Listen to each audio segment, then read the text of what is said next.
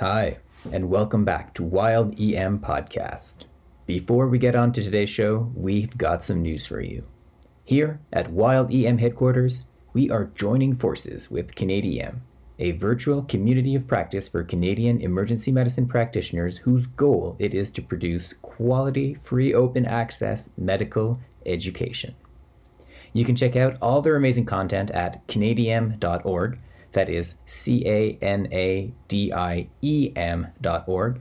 Now, most of it is self-proclaimed, geared more towards emergency medicine practitioners, but interesting nonetheless for anyone participating in the care of acutely sick patients. All right, with no further ado, on to today's show. Asthma. You're listening to Canadium Podcasts.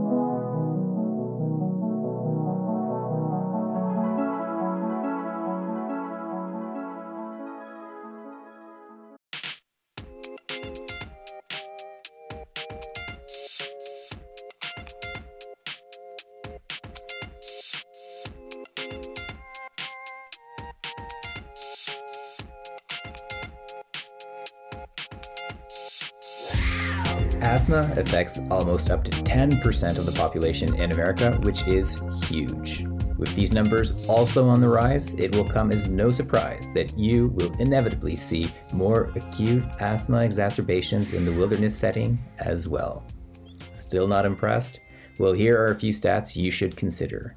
Knowles records indicate that 2% of all reported medical incidents are asthma-related, and up to 5% of participants in various adventure races suffer from asthma, requiring medical attention. So why is this? Well, exercise is often a trigger of an asthma exacerbation. And if you're going outside into the wilderness, chances are there will be some form of exertion. Further exacerbating this are activities in a cold environment, also known to trigger asthma. Finally, air quality degradation associated with human activity is also responsible for an increase in asthma exacerbation. All these points should have you convinced of the importance of dealing with an unexpected asthma exacerbation in the wilderness. Before getting into the treatment of asthma in the wilderness, I'll emphasize that the best way to treat asthma is to avoid treating it at all, with careful pre-trip planning and disease control with a trained healthcare professional before you head outside. So if you are traveling with people with asthma in your group, ensure their symptoms are well controlled and that they are clear for the upcoming adventure before leaving. Clinical presentation. An asthma exacerbation will typically present itself as shortness of breath. Often, it will be associated with coughing, chest tightness, and symptom improvement with the use of inhaled beta-adrenergic medications, which we will get into in the treatment section. In the absence of more advanced diagnostic tools, an important piece of the history will be previous asthma history, and knowing how well the patient's asthma is normally controlled, as well as any history of previous exacerbations needing emergent medical attention. In the hospital setting, measurement of oxygen saturation levels and lung auscultation will help us to guide the diagnosis of asthma and the severity of the exacerbation. In the wilderness, though, I will not have these tools with me most of the time, but an important feature of asthma is airway inflammation leading to air being trapped in the lungs. For this reasons, patients who tend to spend more time trying to breathe air out during the respiratory cycle as they do breathing air in. Now, this prolonged expiratory time is a clinical sign of lower airway obstruction, and this can be observed without any medical gear. Also, in more severe cases, the classical wheezing sound associated with asthma exacerbation can be heard without a stethoscope or any other fancy tools. Though, not hearing it does not rule out a more mild asthma exacerbation by any means. Lastly, patients with any breathing pathology will be working hard to breathe. This can be seen in their speech, meaning they are talking in shorter sentences to catch their breath, but also with the use of accessory muscles like the neck muscles or intercostal muscles to assist their breathing. Treatment. So let's say you are with a patient in the wilderness setting, short of breath, you've just finished your assessment, and you have reasonable cause to believe that an asthma exacerbation is responsible for their symptoms. What is next? Number 1. Remove the trigger. If feasible, try and remove any trigger of the current asthma attack. Slow down or stop any physical activity. Remove the patient from any smoke or inhaled substances that could contribute to their symptoms. And if you're in the cold and it's possible to find a warmer spot to rewarm, that would be adequate as well. Number 2. Positioning. Place the patient in a position of comfort to assist them with their breathing. Lying flat down is often not ideal here, and it is more difficult for patients to fully expand their lungs and get air in. Often, a seated position is what's best here. And some may even want to be slightly bending forward to support their arms to facilitate accessory muscle use to assist their breathing. Number 3. Oxygen. Oxygen is required for patients with low oxygen levels. Boom. Simple enough, right? Now, the challenge might be determining your oxygen saturation in the field. Normally, as we mentioned, asthma is more of a disease of air trapping in the lower extremities, and therefore hypoxemia is not typically present until later in a more severe disease course. But maybe more relevant for you, if you are not a professional rescuer or on a medical team, you likely won't have access to oxygen when you are in the wilderness. So easy enough, right? But for teams that do have oxygen, it's my opinion you should also attempt to measure an oxygen saturation level before administering it, as more and more studies have been starting to confirm and show us the harms of inappropriate oxygen administration. And furthermore, administering oxygen in the wilderness when it's not required will really complicate your rescue with regard to the equipment you'll need to bring in, such as the oxygen cylinders, and how to help the patient or assist them out. Number 4. Inhaled beta-agonist drugs. Salbutamol is classified as a short-acting beta-agonist drug.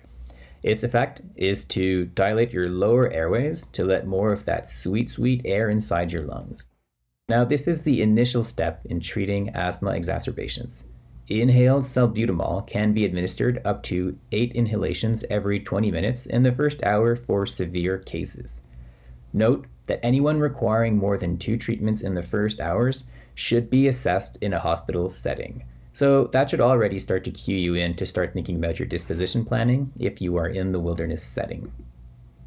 Inhaled drugs have also been shown to be more efficacious when used with a spacer. A spacer is essentially a large plastic tube that attaches the salbutamol pump in order to help get the drug down further into the patient's lower airways.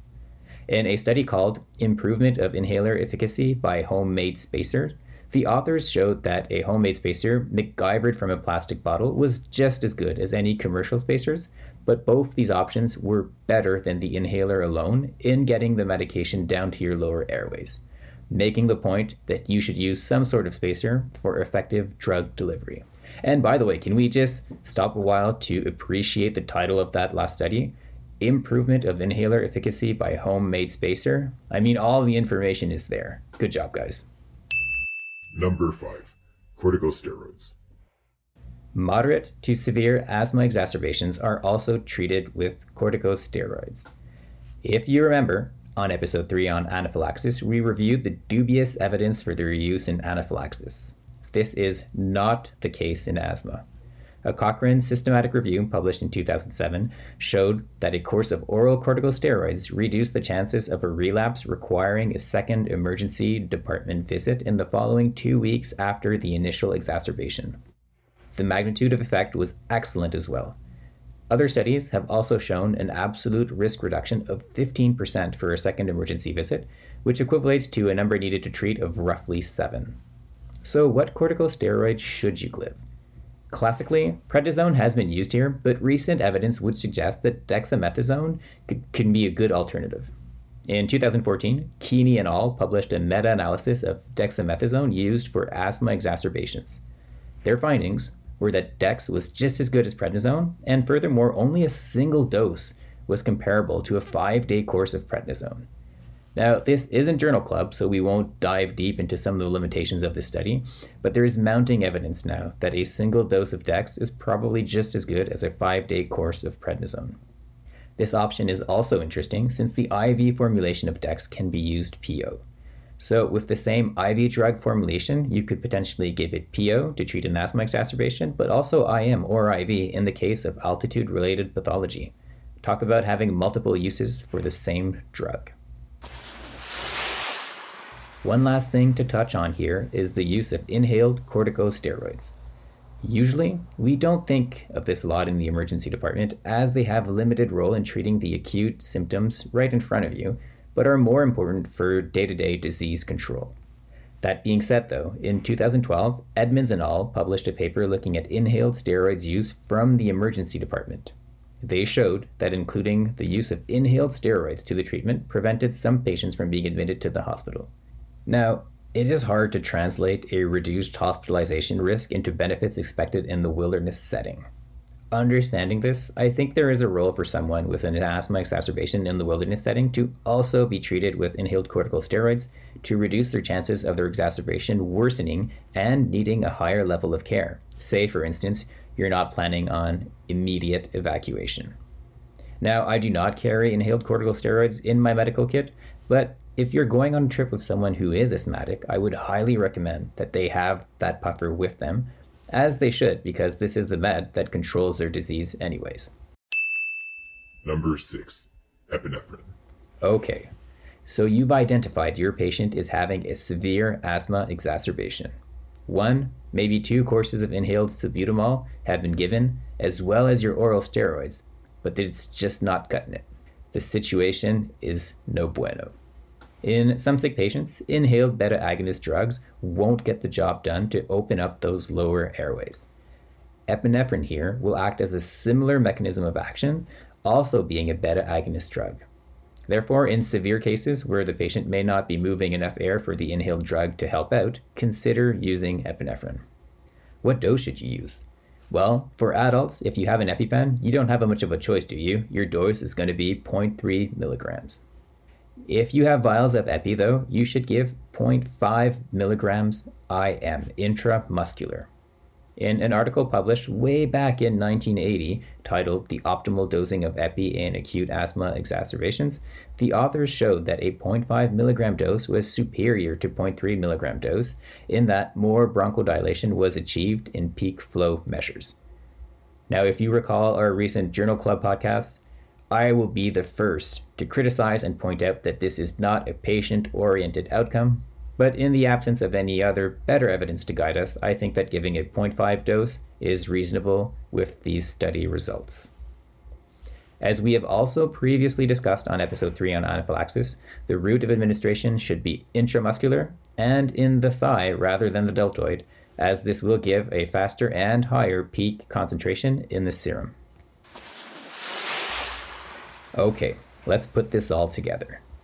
So, you are in the backcountry, enjoying the outdoors. Check. You come across someone in severe respiratory distress due to asthma. Not good. But you know what to do. After a concise assessment, your working diagnosis is an acute asthma exacerbation induced by exercise. You have the patient rest, sitting up in the position in which he is most comfortable to breathe. The patient has his rescue inhaler of salbutamol on him. You rapidly MacGyver a McChamber with a plastic water bottle and administer 8 puffs to the patient.